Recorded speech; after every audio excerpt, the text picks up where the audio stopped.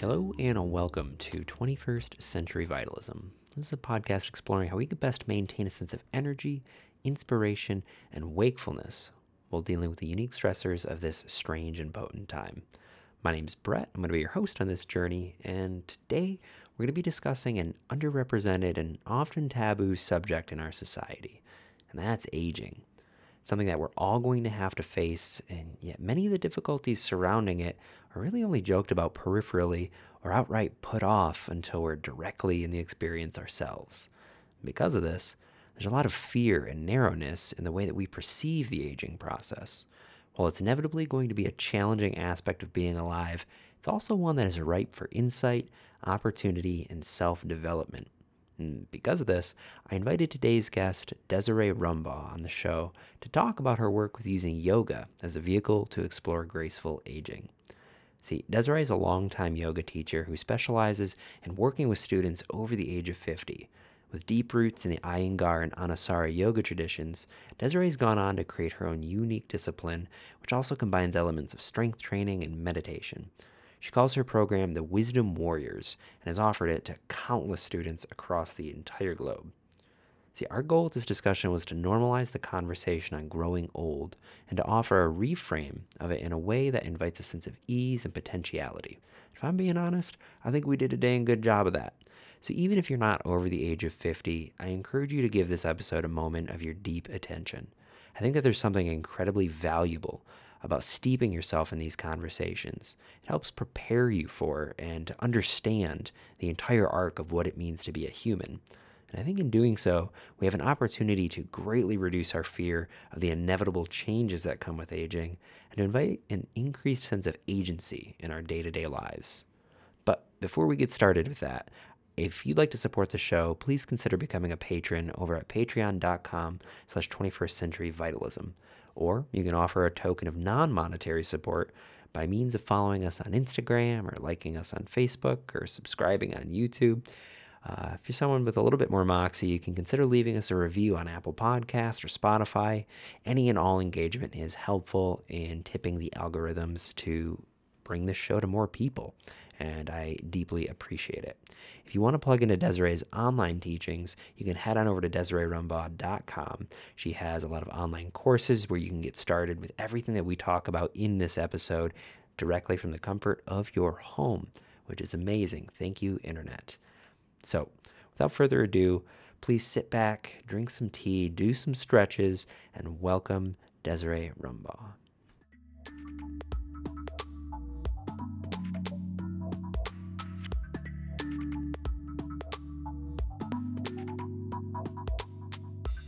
Okay, we are now live. Desiree, thank you. Hello, welcome to the show. How are you today? Great, thank you. This is fun. I'm looking forward to this. Yeah. Well, I just want to start off by saying that one of my best yoga experiences since I've been practicing for a couple years was actually your Grand Rapids Urban Retreat. I really loved just your teaching style. That was my first interaction with you, and I just found that to be so helpful, and I'm still unpacking so much of that. So I just wanted to start by gassing you up a little bit and just saying thank you so much for just your dedication to this practice and what you bring to it. It's really special. Oh, I'm glad to hear that, Brett. I'm always honored when someone younger than me feels like my work is that relevant. That's It awesome. is, it is. And I think where I wanted to start this conversation, because so much of what brings us to a practice is kind of the environment that we were in when we made the decision to start. So I want to go back to the beginning, when you first started practicing yoga, and what was it exactly that kind of spurned this interest in you to explore something like Iyengar, which I learned from your bio, and which is a very kind of intense vein of yoga. So, yeah, what brought you into this world and has kept you in it for as long as it has? Well, I started as a dancer early in my life. I was a dancer. So movement was always really fun for me. And then I started teaching aerobics in the 80s because that's what everyone was doing. But I went to an aerobics convention and I found one yoga class. One yoga class. This is like the late 80s. And I was out of curiosity. I just took it and I fell in love because the combination of dance and exercise, of course, was natural. And then I started seeking, and back in the late 80s, yoga wasn't a household word yet. So I found different things, and flow wasn't in existence, power yoga wasn't around. I found the Iyengar system, and it was so strict and reverent and regimented. I think that appealed to me because I was raised Catholic, went to Catholic school, and everything was really strict and rule oriented, which is odd to me now because I don't resonate with that kind of training anymore. But it got me introduced in a good way, and then I found Anusara from there, which was an outgrowth of someone, John Friend, who had studied Iyengar yoga, and then it all has evolved. It just continues to evolve so much from there, and it's been a passion of mine. I just knew that this was going to be my life's work. Wow.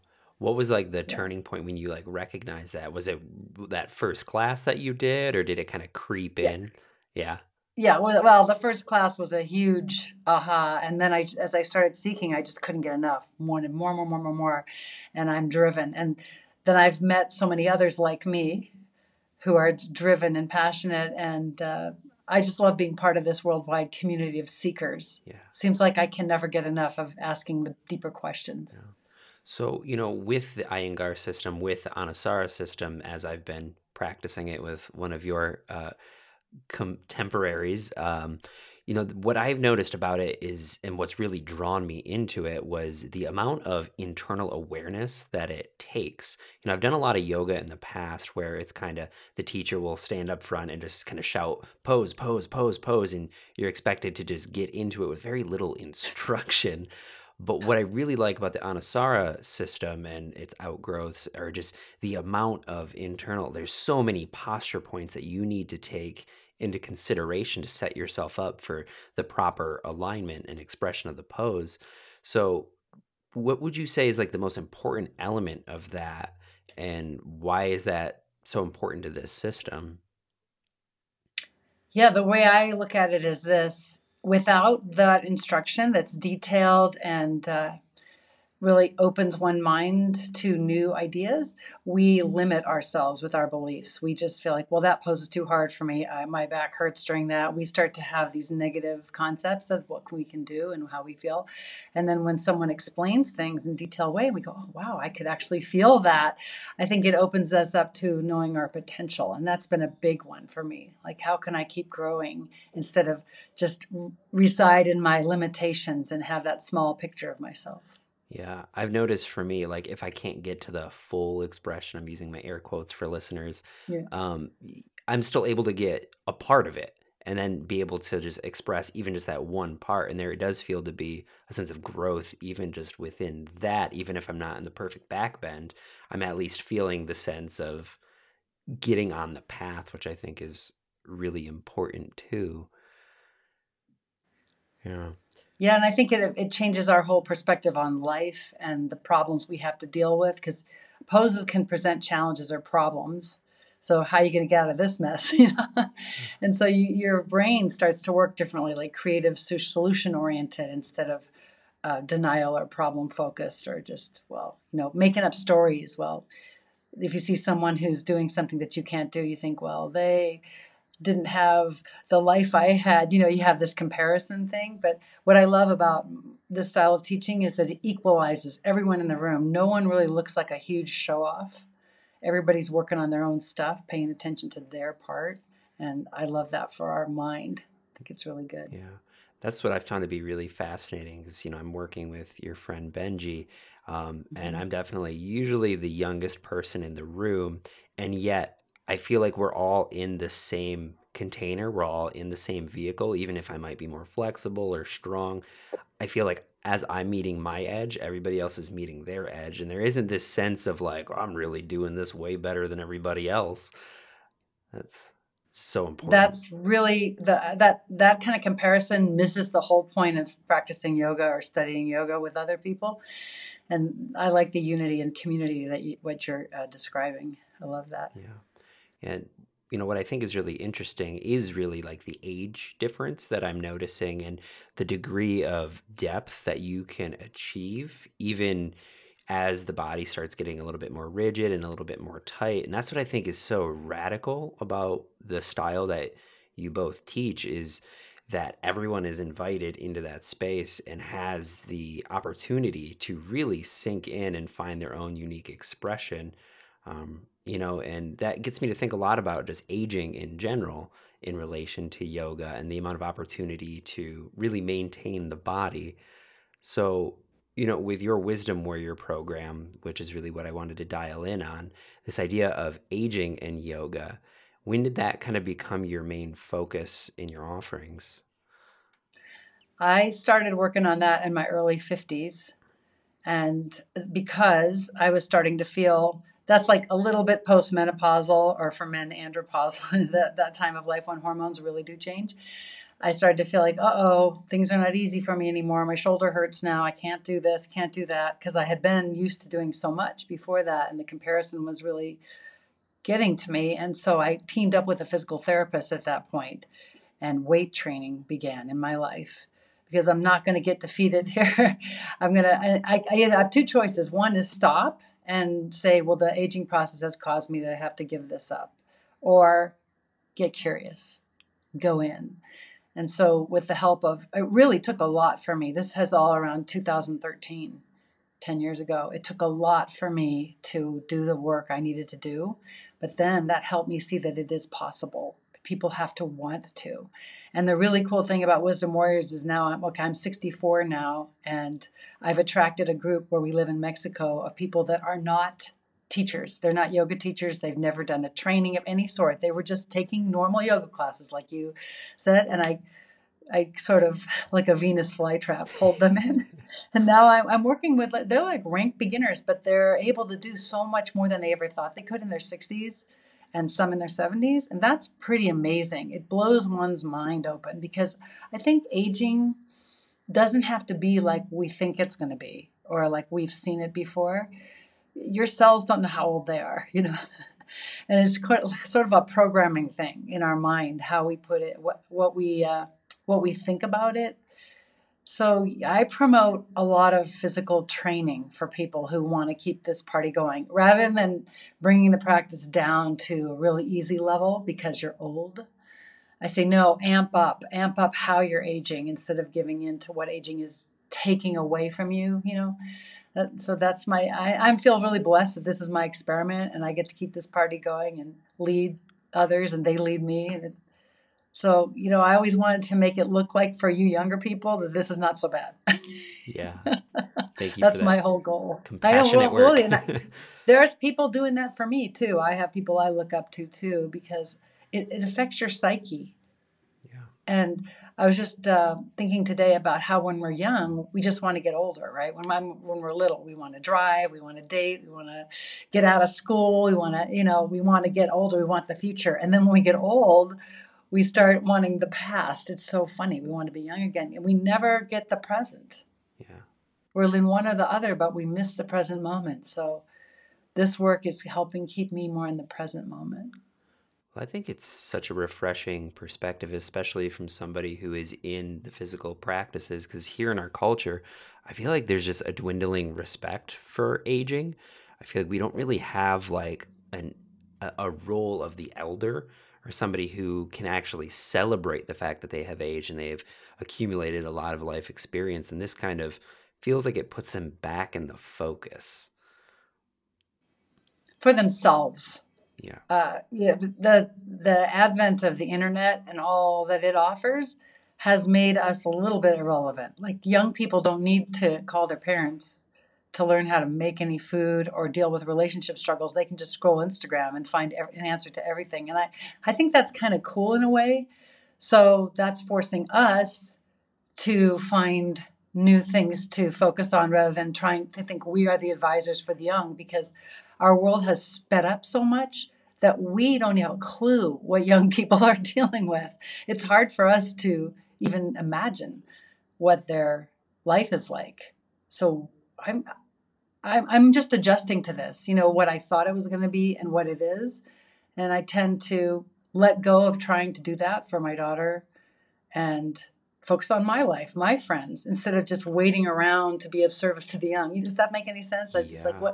what can I create now? Because I'm certainly not done yet. We might live to be 100.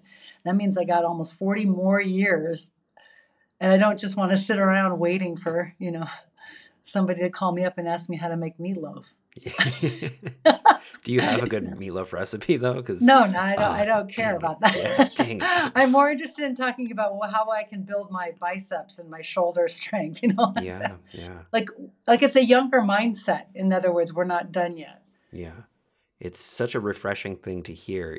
I come from a city where what was modeled to me was that first form of aging, that idea that after you're 50, it is all downhill and it's gonna be terrible. And everybody would just say that and, like, yeah, enjoy it while you got it. So I think it's so important what you're doing and what you're offering. It's huge. It's there's the other way is so limiting.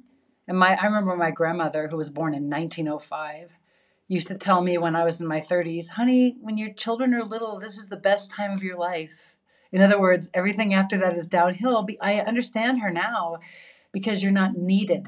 Okay, so great, you're not needed. Then get out there and have life and travel and make friends and inspire each other and learn new hobbies. That's what I'm doing. I'm trying to learn new hobbies and speak Spanish. And the Yeah, brain can grow just like a muscle if you feed it with new knowledge. yeah. So, as you're trying to instill this in your students, other people who are over the age of 50, what do you feel like are the most common blockages to kind of getting into that mindset and the growth focus? Like, do you notice some patterns that you have to kind of work with people with?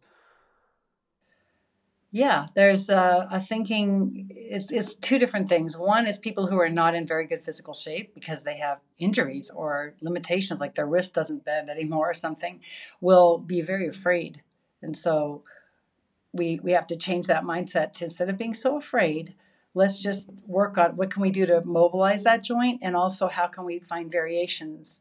Like I've got one student who's amazing. She has rheumatoid arthritis and she's had it for 35 years and she's in her mid 60s now and she has to take medication.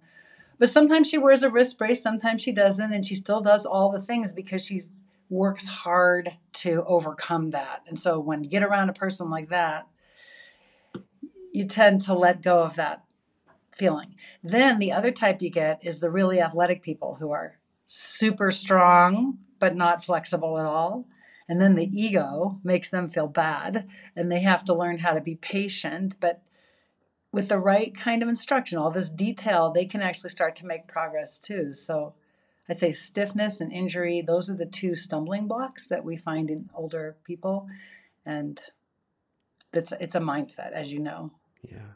Yeah, it's interesting because I feel like the mainstream view for a lot of people when they get diagnosed with something like rheumatoid arthritis or whatever XYZ, Osteoporosis, the, yeah. the common consensus is to, like, all right, well, that's it for my physical days, and then they rest. They're like, well, it hurts to do anything else, so I'm just not going to use it. I'm not going to develop it. So what you're suggesting is kind of the opposite of, like, leaning into it. With curiosity, and also people have really bad postural habits by the time they're older. And so to try to convince them, if you change your postural habits through these exercises, then this stuff will feel better. But you've got to change it all over the place, like the way you sit in your chairs, the way you drive in your car. That's what I try to inspire people to see. It's not just you're going to come to yoga class once or twice a week and everything's going to get better, because it will, but not to the extent that I want. So Yeah. I'm an agent of change and transformation. I love that. Yeah, I really like the idea of changing posture is also kind of changing your mindset as well, to tell somebody you're really instilling a sense of being mindful. And Yeah. just by doing that, like, hey, you can actually change your posture in every given moment. That is also giving them the opportunity, like, oh, I can practice yoga in every single moment. And that creates space. And that is that youthful, curious energy. That's also huge. We got to get the mindset changed from this when, oh, I just woke up this morning and my back doesn't feel good. I'm not coming to class. Like, that's exactly when you should come to class. That starts to happen to people around age 40, wouldn't you say?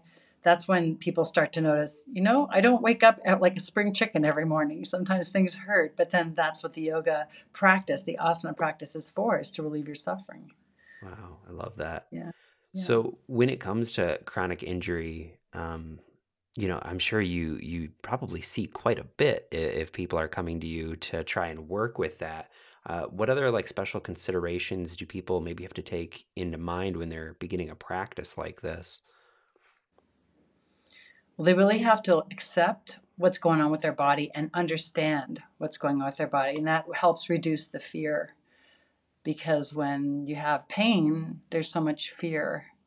And I have people who maybe they've been an artist for 35 or 40 years. And so when you're an artist and you're working like this, you got the round shoulders and the forward head. So now they're always in pain and that everything hurts them. And then I have to work slowly, steadily, and then they'll text me after class and say, "Now my neck and shoulders are hurting after your class." I'll say, "Okay, so what are you going to do right now to get out of that pain? I told you how to. I sent you pictures, like that."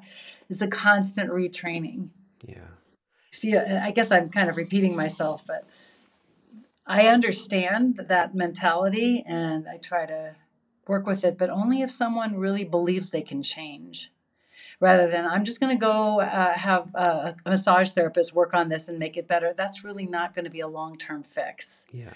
And to try to get people to see that you're just really a bag of bones at any age that's held together by muscles, and you can rearrange those bones with your muscles. But you have to be interested and you have to be committed. And the practice of yoga, of course, is not just physical, but the physical is hugely helpful for the mental, as you know, because once you lose your ability, as you're saying, to do things health wise, when you can't walk up the stairs anymore without pain, life gets hard. Yeah. Yeah. Yeah, people get bitter. Yeah. Yeah. Yeah, it's interesting. As a massage therapist, I often tell people, like, I will try and instill the same thing. There's too many people out there that are trying to essentially get repeat customers. I'm like, but no, you have to work on this because it's only going to get more difficult. I can create a space for you to meet that within yourself, and I can give you some references and resources to go explore things on your own. And I've only had a few clients really take that to heart, and they've reported much less chronic pain. And I'm like, that is what I'm here for, is to point you in the direction of your own aptitudes. I feel the same way as a yoga teacher. I don't want them to be reliant on me. I want them, then I'm not really doing my full job, just like you. If I can give you the tools that you can take home and use, and then you come home and you tell me that your neck was hurting and you got it to stop hurting, I'm like, that's the best. Yeah. Right. Yeah. It's interesting, though, how much resistance there is to this view of life and of aging. And it really is the only alternative is really dark and heavy. And that, I mean, we're just on a downward spiral and it's only going to get worse and worse. And I mean, maybe there's an element of that, but at the same time, there's so much creativity and flexibility that you can express through that. And it really is a binary situation, right? It's either you're working on your health or you're gonna just grow ill. And it's amazing how so much of our society has chosen the latter. Well, it's been modeled. Hmm. And I want to be 80 with a positive attitude. This is my hope. And when I'm working out at the gym now, I'm thinking about myself 10 years from now. And I always want to live like that. Like when I'm 80, I want to be thinking about my 90-year-old self and making her positive and inspiring for myself, not just for others, because I don't want to live with an uninspiring mind. Yeah. Oh, I love that. You Yeah. know, something I really respected about your style when I was training with you is the emphasis on strength training. I know that you've incorporated a lot of that. So, what is the role of building muscle, especially while aging? Oh man, I went kicking and screaming to the gym in about 2010. I did not want to go, but my daughter was a trainer and my husband's a weightlifter. So it's like, okay, if you can't beat him, join him. I didn't even understand it at all. And my daughter said, "You have turned into, from your yoga, a pile of rubber bands, mom. You're just like loose rubber bands. You're not integrated." And that's why I was having the neck and shoulder problems because I could push my flexibility, but nothing to hold together. So the weight training, I hired trainers. I've been very fortunate because when you don't know what you're doing at the gym, it's like when you try to practice yoga and you don't have anybody guiding you, you don't know what you're doing. You're not going to get results. You're probably not going to fall in love with it. It's not going to make you feel better. So this is just a pitch for finding someone to show you the ropes.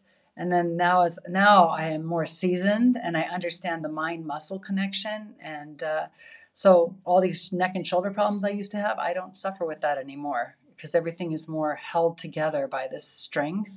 And if we don't use it, we totally lose it. Like most women, especially, do not have upper bodies that are built. And so they can't do push ups, they can't lift anything, they can't push anything overhead. And that just will start to fall in on itself. Yeah. So my physical therapist and my weight trainer, both of them, the physical therapist teaches me how to mobilize stuck joints and how to understand why things hurt. And then the trainers help me understand the mind muscle connection, because I also have to say that weight training is not fun for me. I don't love it. It hurts.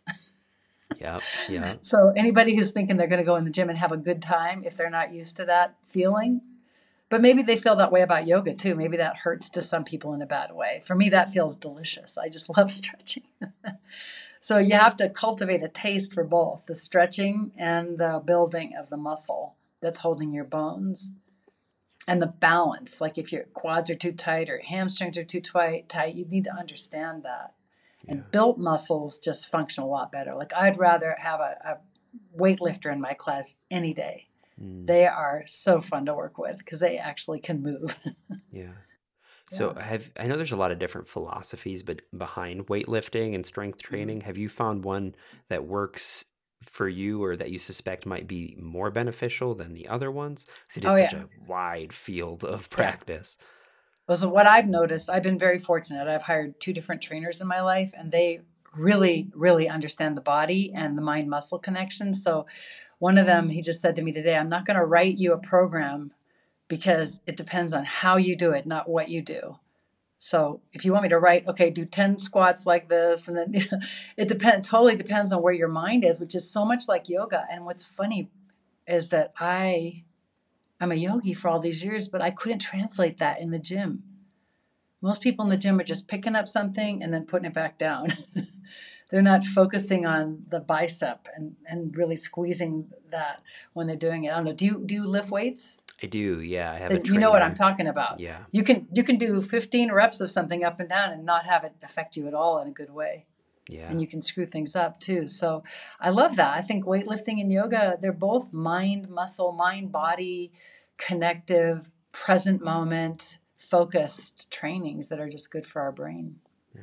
So for listeners who might not have that kind of awareness of what you're calling the mind muscle attention, could you describe maybe the distinction between doing it without and then doing it with, and like what do you mean exactly by the mind muscle Yeah. connection? I would say there's so much stuff online now to educate yourself. Like if you want to do squats, for instance, to take videos of your form. And also when you're doing the squats, think what muscle group is this for? Do I want this to develop my quadriceps? To my inner thighs, my butt, what do I want? And then when you're doing the squat, can you feel that muscle working? Or are you just counting? Okay, I did 10 because it took me a while to learn that. And I feel like as a yogi, I'm so connected to body mind awareness, but I wasn't. That's maybe I ought to start training people because I was so slow.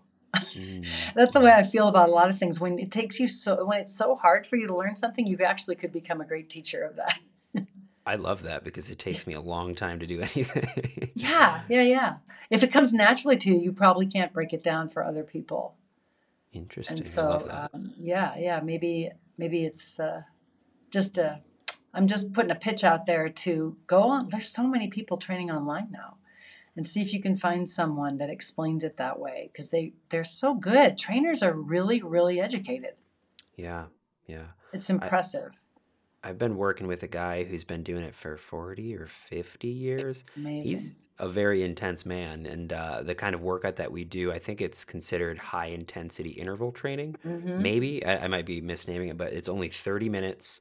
Whatever you do max weight. You can probably only do 6 reps. And the way that he walks you through it, I mean, there's a lot of intensity, but you're really engaging the entire muscle. And you're trying to get it to burn out, and he always emphasizes that it's not as much about lifting the weight as it is how you set it down and the measure and control for how you extend out. That's really where you're going to get the best bang for your buck. So just having that, we do the same thing every time, and you can only do an hour a week. And it's been amazing, but it has also pushed me to that limit where I am being forced to really be with the muscle as I'm working it. And as you're saying, as somebody who's does a lot of yoga, I meditate a lot, I have internal awareness, it's difficult to stay with it. When it wants you to stop and the guy's saying keep going, it's like, Oh oh my man. God, what does that mean? I know. And the other thing I've noticed is I can do more than I think I can when I put my mind to it. Like, these shoulder raises. One day he gave me heavier dumbbells than I've ever used, and he said, "Don't lift it with your hands, lift it with your shoulder." And oh, okay, because with my hands I can't, but with my shoulder, then I can. So I'm having fun with this. So I'm trying to make a pitch to people who are older. If you have not started weight training yet, everything you read now in the New York Times, every doctor is saying that's what older people need is resistance training Yeah. with Yep. body weight bands or weights. Cardio, great, yes, but if you don't do resistance training, your muscles are going to weaken because you lose after 50 anyway. And so you're going to end up not being able to hold it together. You're not going to be able to climb up the stairs. Your knees are going to go, hips, everything. You're not going to be able to Mhm. get up out of a chair. Yeah. And even talking about just the effect that it has on mind, I find Yeah. that when I'm in like a really heavy workout and I'm being encouraged to go past what I know my limit is, that also translates to how I carry myself in everyday situations as well. Have you noticed something similar? Because we talk about that with yoga a lot, but have you noticed the emotional cognitive benefit of strength training? Like, how has that affected you in that way? Yes, because the our brain cells shrink or die or whatever as we get older a little bit, and we start forgetting things, and it's harder for us to focus. Our level of sleep quality can diminish, and so if you aren't exerting yourself, that's when I think the problems start to arise. So that's why I'm fortunate that I can exert myself and get others to exert themselves in a fun, playful way, and to be pushed. I was reading something that said always attend classes and work with people where you're not the strongest one in the room. If you're Yeah, going to classes where you are the best, the strongest, whatever, you're in the wrong class. Like always reaching is a really interesting concept instead of expecting people to make this easier for me. right, But right. you have to have the ego that will allow for that. It's okay that I'm beginner here, you Yeah. know, that I need to reach, if that makes sense. That's going to keep my brain functioning in a way healthier way than because I think a lot of older people, we've worked so hard in our career that we've mastered it in a way and we're really good at that thing. But that means there's a whole bunch of other things we have never tried. And so that's why I've branched out now and I'm learning how to do pottery on a wheel, which is something I've always wanted to do. But that's a whole different skill set. And it's been fun to be a brand new beginner and be excited about that. And then learning Spanish because we live in Mexico, stretching yourself in some other direction that you didn't already master. There's so many. Yeah. Yeah. Have you found as you're making your way through life that it gets harder to learn new skills? Because that's something that I've always heard is as you get older, to learn something, it just takes more. Yeah, like I wish I had learned more languages when I was younger because your brain's more facile then.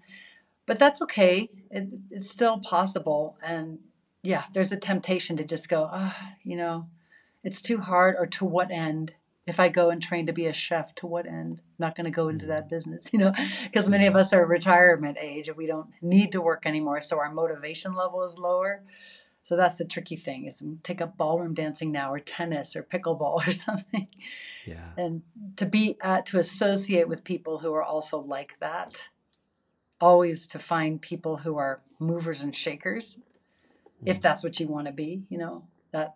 And it gets harder to make friends too, I have to say. That's why we have enjoyed now living in an expat situation in another country because the expats that move here are adventurous, intrepid types, and they're yeah. looking to connect with others of like mind. So I'd say watch out for getting too comfortable as you get older.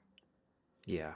You Yeah. know? That's something that having interacting with the folks that here in Grand Rapids and Mhm. having my home base being across the state with all those people modeling a very specific view of aging, I do feel that sense of adventurous and that spark still being alive in one place and not the other. And I could see how that affects not only your mind, but also your body. And it creates this like stagnating Oof. effect. And I think that is aging. That's entropy. That's what we're trying to mobilize against. Exactly. And I've always thought I should not make my life too easy so that I don't just end up on the internet in my 70s and 80s sitting around all day. I should have to go out in the garden. And we live in a walkable town with cobblestone streets, and we have to walk uphill to our house, downhill to the gym, uphill to our house, 15 or 20 minutes every single day, maybe twice a day. That's actually been a big blessing. But some older people would say, "Oh, I'm not going to walk up that hill every day." Like, I'm Yeah. saying, I'm going to walk up that hill and I'm also going to do the stairs, you know? Yeah. Yeah. Oh, I love that. Yeah. Yeah, so we're talking a lot about the physicality of these practices of aging, the Yeah. importance of keeping things mobile, but there is that other element of yoga that I think is very important, and it's even hinted at within the name of your program with the wisdom warriors. So I'm curious on, in the same way we can talk about the importance of movement for aging, what's the function of wisdom as we get older, and how do we cultivate that, and what would you be able to say about that aspect of it? Great question. One of the limbs of yoga is called swadhyaya, which means study, scriptural study and study of the self and self awareness. So read all the wisdom teachings that you can find. That's what I do, and listen to all the podcasts and all the great authors that have taken the ancient teachings and modernized them. So you can study the ancient teachings or you can study the modernized versions of them, but all those wisdom teachings, because just because we are at a retirement age, whatever, we're still going to be challenged greatly by life and our families and our bodies and everything. And so we're going to have to face challenges just like young people are facing challenges. How are we going to handle them skillfully? So I'm always looking to wisdom teachers. I have counselors, therapists, when I want to talk something over personally and get some input on what's the best way to approach this. And what's amazing to me is even though I've aged, I'm still kind of emotionally immature sometimes. And that's an embarrassing thing to say. But maturity doesn't happen just because you blow out the candles on your cake every year and they get bigger, you know? We still are always growing and learning. And the thing for me is to not beat myself up over the past, things that I may view as mistakes that are really just life lessons. Because as you get older, you accumulate more of that, you know? And Yeah. yeah, yeah, there's just so much baggage. And what I want to keep doing is lightening that up and not carrying it around because it's the only person that hurts is myself. It doesn't do me any good, doesn't do anybody else any good. Um, I also don't want to sound like, oh, the way the world is going is so bad. I long for the good old days. I hear that a lot from older people. Oh, everything's going to hell in a handbasket because in ways things are changing and they are getting really intense, but there's also good things happening and more awareness is happening. So I'd rather keep my focus there. So it's interesting with the wisdom, like I'm still trying to gain some. Yeah. And but I know from experience, like there are decisions I wouldn't make that a younger person might make, but I've already been there, done that. Mm. So that's the wisdom. I know the outcome of that, but they might have to go through that. Like wisdom is always hard earned, don't you think? You Yeah. can't buy it for free. I learned everything the hard way. Yeah. Yeah, and I keep Yeah. I learning. mean, I can't say that I necessarily have wisdom, but I do know when I've learned something that feels really juicy, it is from like I'll spend some time with the teaching and try to understand it intellectually, but it's only until I really go through it that it contextualizes, and then that teaching kind of gets superimposed over that experience, and that's when it becomes my own. But unless I had taken time to really try to process that teaching, that wouldn't be accessible, and then I couldn't communicate about it. Otherwise, it would have been like, that thing was terrible, and I hope that that never happens again. But having the context, having the ability to see, like, oh, I'm not the only one who's gone through something like this, and oh, maybe the people who talk about these things actually have something worthwhile, and I don't know everything. There's a way in which I'm a little envious of younger people because it seems to me like since about 10 years ago, so much has been exposed that was hidden. Do you agree with that when we were young? I think so. Because of the internet and because of just Yeah. the way the Me Too movement, all Black Lives Matter, all this stuff, we were just ignorant and naive. So you could say, oh, the 70s and 80s were such great years. I don't know. Now everything's been exposed. So I think younger people actually have more practical wisdom than older people, if that makes any Mm, sense, because we are just having to swallow our just our eyes are being open like, oh my God, I didn't even know. yeah. I'm Yeah. trying to It stay in seems. a state of wonder instead of despair over that, and I'm grateful that my grandchildren are being raised by my daughter and her husband. I think they're going to do a way better job than I could have Mm. ever done, and I'm just grateful that I get to see that instead of jealous or beating myself up. I just didn't know. You can't know what you didn't know. Yeah, it's your generation created the conditions for my generation to be able to. So I mean, there is like an evolution that's happening, and I definitely feel like a role was played, and it was very important. I can acknowledge that the only reason I have the ability to access the information and knowledge in the way that I do is because my parents sacrificed a lot to create an environment that fostered curiosity, and I can recognize they never had that. Not only technology, but also just the understanding of culture really shaped them to be a certain way that maybe in some ways limited them, some ways empowered them. But either way, it's what allowed me to explore life in the way that I have. Good for you. I'm really impressed with that attitude. Instead of this, okay, boomer, blame the boomers for everything. It's like, in a way, we're sacrificial lambs, people. You Yeah, just be lucky that you didn't have to go through this and you don't have to watch the aftermath like we do and live through it. And yeah, so yeah. I'm applauding your attitude. Thanks. Yeah. Yeah. I talk to a lot of people, obviously, in my Yeah, age group who have struggled with their parents not understanding boundaries yeah. and mental health things, and they just don't know how to skillfully handle relationships. And, I think that it's amazing that my generation is actually grappling with this because we really are the first who've had the access to this amount of information on it. And I do think, to what you're saying, we have to be a little bit easier on our folks, even if they have really bad views or like outdated things about them, to understand the culture and the environment that they were raised in. And, I just hear stories from people and it's like, oh my God, I never had anything close to having to deal with that. So I can't even, who am I to say that you're like living your life wrong or, it's very presumptuous. We were raised in a completely different paradigm, and we were not allowed to question our parents like people do now. There's no way, and there's a way in which I think that's kind of sweet. Like my mother's in her late 80s now, and I never said the things to her that my daughter has said to me. I feel good about that because my mom couldn't have handled it Yeah. because she was born in the 30s.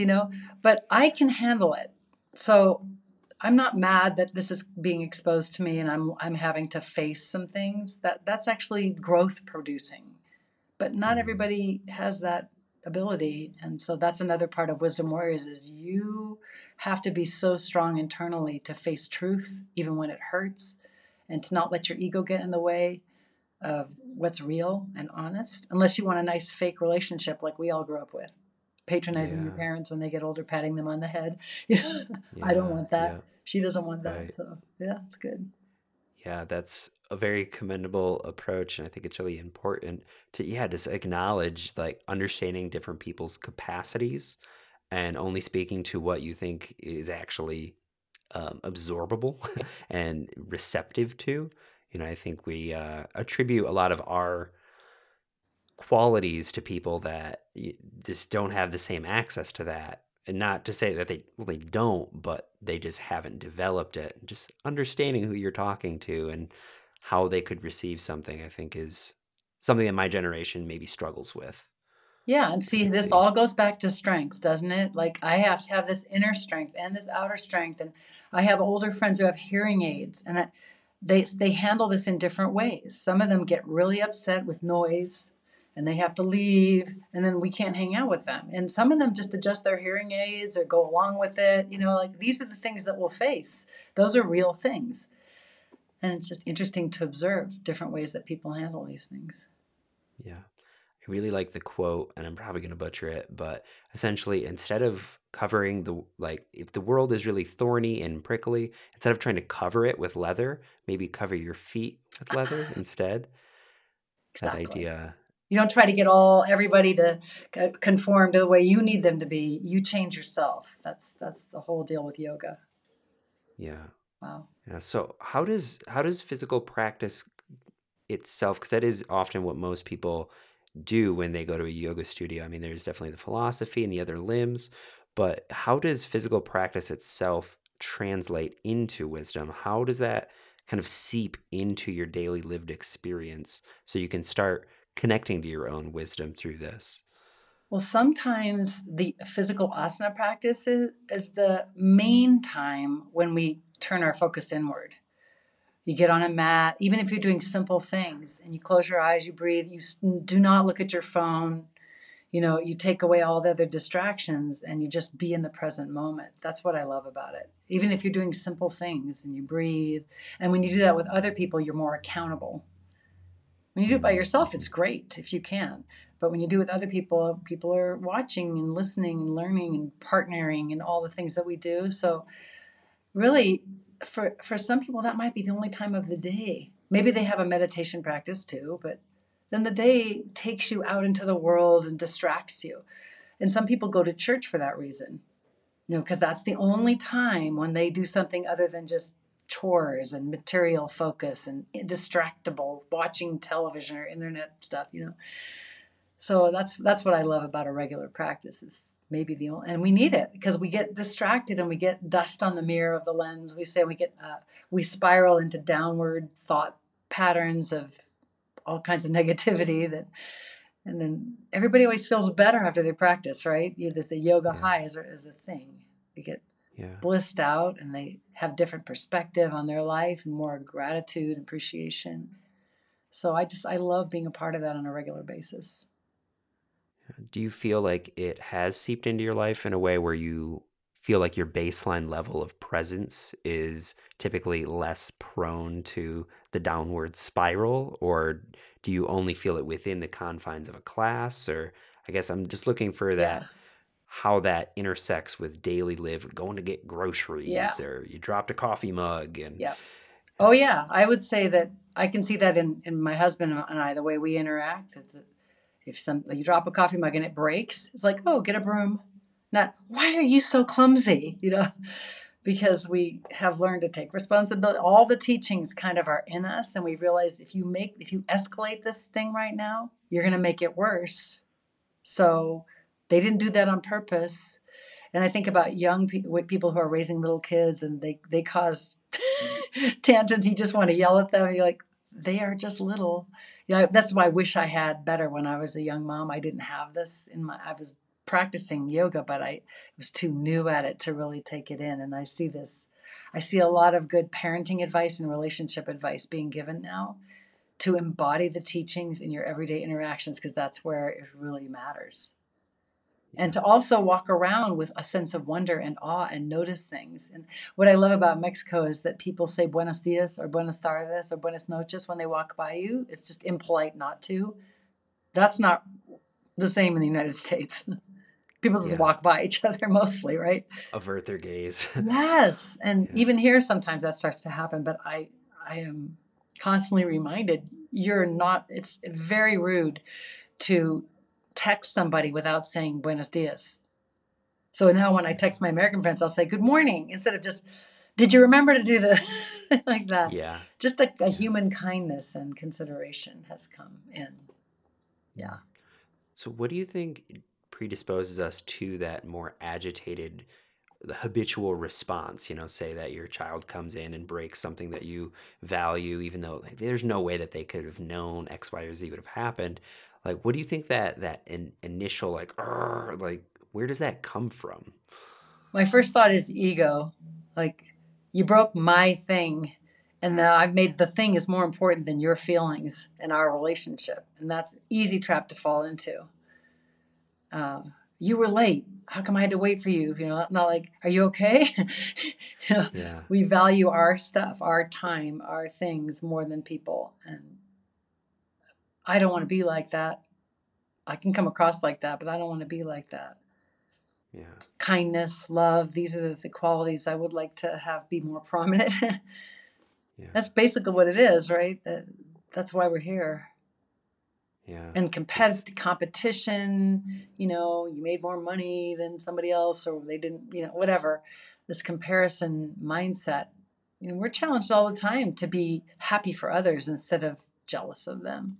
Go, you get to go to Hawaii on a fully paid trip. How wonderful. Send pictures. yeah. Yeah. So what is yoga's view of ego? Like how do we end up with such a constricted sense of territoriality to the point where we need to go for a practice, like we need to kind of untangle and figure that out? Why isn't that just like our natural state? Does yoga have? Oh, I don't know. Don't you think it's human? Like a 2-year-old is all like mine. They don't want to Yeah. share. They have to be taught like that. I think it's human nature. I think it's built in to our Yeah. limbic system is to search for danger and watch out and all that. So we have to like tame the ego and the mind, which is what the practices do. Like the wisdom rises over the animal instinct to claim what's yours and take everything personally. And the person, like, he's not ignoring me, he's just working. This happens Yeah. in relationships when people live together. Like, why are you not talking to me? Because I'm working. But then to Yeah. realize if I don't pay attention to them, this relationship is going to start to wither like a plant. So let me put this down and give you a hug right now. I think it takes a Yeah. lot of skill to live with somebody. It's easier to live by Yeah. yourself. Yeah. But when we live with others, we get challenged. Yeah, and in some way, we're always living with others. If you go to the grocery It's store, if true. you're stuck in traffic, It's if you're true. working with people, there is a sense of that. We're always being asked to kind of understand the dynamics of our ego and how it wants to seep in and take control and be really possessive. And that distinction between the animal instinct and wisdom. You just said the wisdom kind of rises above. If the wisdom is not from our animal bodies, then what exactly is the wisdom? Is this too heady? If this No, is no, too no. heady, I just think let me I know. get what you're saying because yoga is a connection between the body and mind, between the mortal and the divine. And what we like to say is it's so beautiful when you combine the two and you can exist in the physical plane but have divine consciousness at the same time. Why do you have to wait till you die to release this mortal body? And then you see the light? So that's kind of what we're trying to do is bring that light in while we're still embodied. And the Mm, earth is just a really tough place to live. It's yeah, constant lessons and it's a lot of disappointment and suffering, but you can rise above it. You can have pain, but not suffer. This is one of the teachings. You have to hear that thousands of times before you realize. I realize I'm causing suffering because of the way I'm thinking about this. If I could shift the thinking, which might take a lot of counseling sometimes, then I won't suffer anymore. It's just the way, it's not the thing, it's my thoughts about it, right? yeah, yeah. And going back to just bringing like your focus with the wisdom warriors, that really creates a much bigger context for what you're doing, because one of the biggest things that causes suffering is the fact that we're in aging temporary bodies. So changing the way you think about it to be an opportunity to keep expressing flexibility in an emotional sense, Yeah. keep expressing gracefulness as you do that process, that really does feel like one of the most liberating things we can do, maybe one of the most difficult things to do well. Why are we so shocked that this all is impermanent? But we have to remind ourselves it is all impermanent. Everything is impermanent. Everything you love, everything you do that you appreciate is going to go. So please don't be so shocked. Please be Yeah. expecting that. And then it Yeah. increases your gratitude and your appreciation of everything. Yeah. Yeah, it's interesting how, this year I really just started to notice what was impermanent was my hairline is starting to, Oh, and man. there was this that it was a brief kind of conversation I had with myself of just kind of like, okay, so this is happening. I knew it would end up happening, but it still came as a shock. And I imagine as people are, I'm only turning 30 this year, so I haven't felt the full brevity of the body Not starting yet. to ache Yeah, in these ways, but people still are just caught off guard, and then totally. the tendency I feel like is to maybe numb out from that very raw reality, kind of go into entertainment, into discursiveness and habituation, all of that to just cover up from the very raw sense of like, oh, this is deteriorating to some degree. That's It's hard, and I think that's I find in our age group a lot of drinking. You think people drink mm-hmm. in college? Just wait till you get in your 60s. And I get it, drinking and drugs, because this is too hard to face. Yeah. And so that's where you need practices and tools to understand the bigger picture Yeah. to help us. Yeah, Yikes. I know. Or not yet. It's so scary, but again, we're trying so hard to model. You know, COVID came along. God, did that teach us a few things or what? And it continues to teach us Yeah. things about how impermanent everything is. Yeah. Yeah, what you were saying about everybody turning to drinking, this is something that I know from my hometown, which that's most people's track in life. Yeah. And this idea of like retirement is such an interesting one to me. I've never structured my life with this idea like I'm gonna retire and then do what? Yeah. Like like that's such a weird thing that's been baked into our culture Yeah. that you just if you work at something you don't like for a really long time, then you'll get to just kick back and just Do whatever you want enjoy, if you have enough money. which is Yeah. right, which is just like kind of Yeah. stagnation. You can just Irrelevant. finally Yeah. stagnate, be Yeah. irrelevant, kind of bumble around the Yeah. place. Yeah, it doesn't seem like a good deal to No, it's not a me. good deal. And that's why, well, I'm very fortunate that my work is something I love that I can do forever because I love it.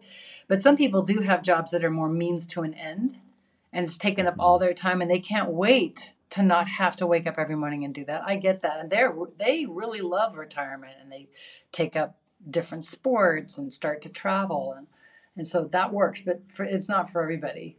The word Yeah, retirement, it doesn't make any sense to me. Why would I ever stop doing this thing that I love? So that's what I wish for everybody is that they'll find things that they love at even when yeah, they're working a job that they don't love. Okay, but can you find other things so that the transition won't be so stark and leave you feeling so helpless? Because I don't think 60 is very old anymore. 65 is not very old anymore. We're going to live longer, so we need to be having things that keep our minds and bodies occupied and make us feel like we're contributing and whether that's volunteer. You know, I don't need to get paid so much. It's okay. I make pottery, whatever. I just love interacting with people and learning new skills. But yes, retirement is something that people very much struggle with. And then I have this thing about living alone in older age. I don't think it's a good idea. From what I see, mm-hmm. I think it's a Mm-hmm. scary thought that there's Yeah, too much isolation. So if people can figure out, they don't have to be married, but can they figure out how to live with roommates or in communities, some way where they're not soaking around in their own thoughts all day. You know, yeah, if you're not going to be out in the world working every day and interacting with people, then you need to be making food with them and gardening with them, or you know what I mean, something like that. yeah, You're going to go yeah. nuts. That kind of seems to be like one of the elements of entropy is that going into the thoughts. And I can imagine that as you get older, you have a lot of thoughts because you've had a lot of life. There's a lot of things you can analyze ad nauseum. Yeah. So just turning yourself inside out, it just seems to be such an important element. And yeah, living with people. I've pretty much always had roommates in my adult life, and even when I'm like financially stable enough to have my own place, I kind of just still want roommates. And I they're actually like annoying. that. That people are annoying, but silence is deadly too. And if you Yeah. don't have a social life, I don't know. Some people would argue with me. They'd say, "No, I like coming home and having everything just the way I like it." There's danger in that. You know, talk Yeah. about getting set in your ways. So this is my point and my plan. I have a beautiful marriage right now, and I'm enjoying it. But if I outlive my husband, I'll be creating the Golden Girls for sure. And we'll be Yeah. traveling and we'll be, making stuff happen. That's my plan. I, I love that. And there was something that was saying that like loneliness is like one of the biggest predictors of like even like cardiovascular disease. Like it affects us on a physical level. And I think it's probably what most people do end up fearing. It's not necessarily being alone, but loneliness. Like, am I gonna die alone? Am I gonna like we all want to like have a I think it's what draws people to marriage a lot of the times. It's like I just don't want to be alone going through the difficulty of life. And I think having Kula or yogic community is a really wonderful thing because of that too. Yeah, yeah, you really need each other. We do need each other, and we should be, like I said before, around inspiring people. Because okay, so you end up a situation with roommates, you get to have some control over who that's going to be, and if they're not right, Mhm. then you have to change somehow. I'm very Yeah, big on making our environment supportive to us instead of yeah, toxic. But that's not yeah. I easy for often some think, people. Some people end up in toxic environments and can't get out, and that's a whole nother kettle of fish. yeah. Yeah, there's one of the teachers that I follow. He's long since passed. His name is Dilgo Khyentse Rinpoche. Mhm. He's from the Tibetan system, and I just saw this wonderful quote where he said that the mind is like a precious gem, and it reflects all of your relationships and your environment. So like pay heed to who you're interacting with because they are informing who you are. Totally. And that's taking It's what you're taking in, what you're reading, what you're watching on TV or the internet, like all that stuff. And I think sadly, older people these days get sucked into political stuff that's not healthy and spin out negatively. You know what I'm talking about? And watching yeah. that has been difficult because maybe they in their life they were never that interested in it, but there's so much noise in that realm that they get sucked in the drama. I don't want to Yeah, go it's there. a very stimulating. I Yeah. mean, I can point to all the mainstream news. I just had a media literacy teacher on the last episode, and that's something I think a lot of the older generations kind of struggle with. My generation too is understanding media literacy and like where are their sources? What are they actually trying to sell you? Is it the actual capital T truth, or are they trying to drum up your emotions so that they can advertise to Yeah. you? And yeah, it's some of the most lonely people who are the most vulnerable. Yep. And then it's a gossip culture. People love to spread bad news and get everybody all riled up. And oh, I just don't want to be doing that. I actually want to live in a multi-aging situation with kids around when I get older, because kids can be so annoying to older people, and that's super sad when you can't stand children's laughter and children don't even want to be around you because you're grumpy. I don't want that. Yeah, So I pay a lot of yeah. attention, you see, on both sides of my age group to see what's the best choice I can make. That's wonderful though. That's important.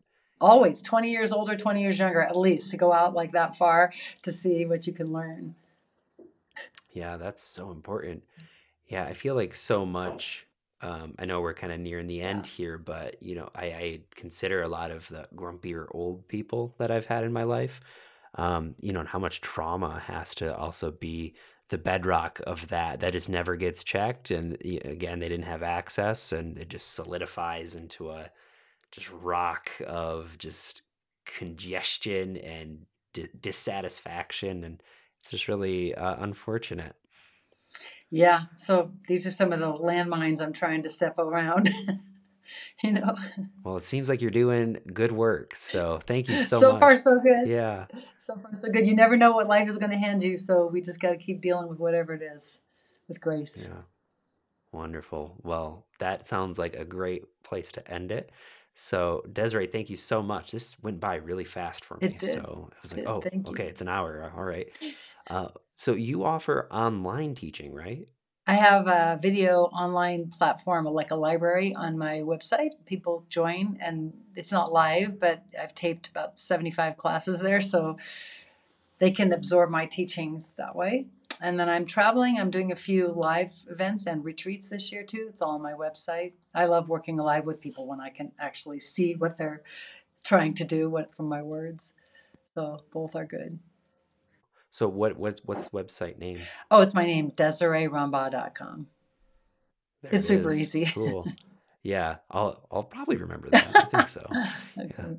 Awesome. Desiree, thank you so much for coming on. I really appreciate You're this. so I welcome. think it's going to benefit a lot of I people. hope so. So Thank you. we'll see you soon. Okay. Bye. All right, friends, that was the episode. Thank you so much for listening all the way through until the end. I really do make the show for you in particular. So if you want to stay plugged in with Desiree's work, as she just said, head on over to DesireeRumbaugh.com. She has a lot of amazing online classes. Having studied with her, I can attest she is incredibly skillful at helping you get a consistent yoga practice. If you want to support this show, please consider follow, subscribing on all the social media handles.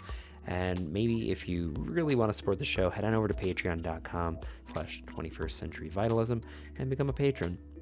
We'll be unveiling some more rewards with that. So other ways to engage with the show, and more opportunities to really allow these teachings and these conversations to seep in on deeper levels. So please keep an eye out for that. Thank you again so much. We will talk to you on the next episode.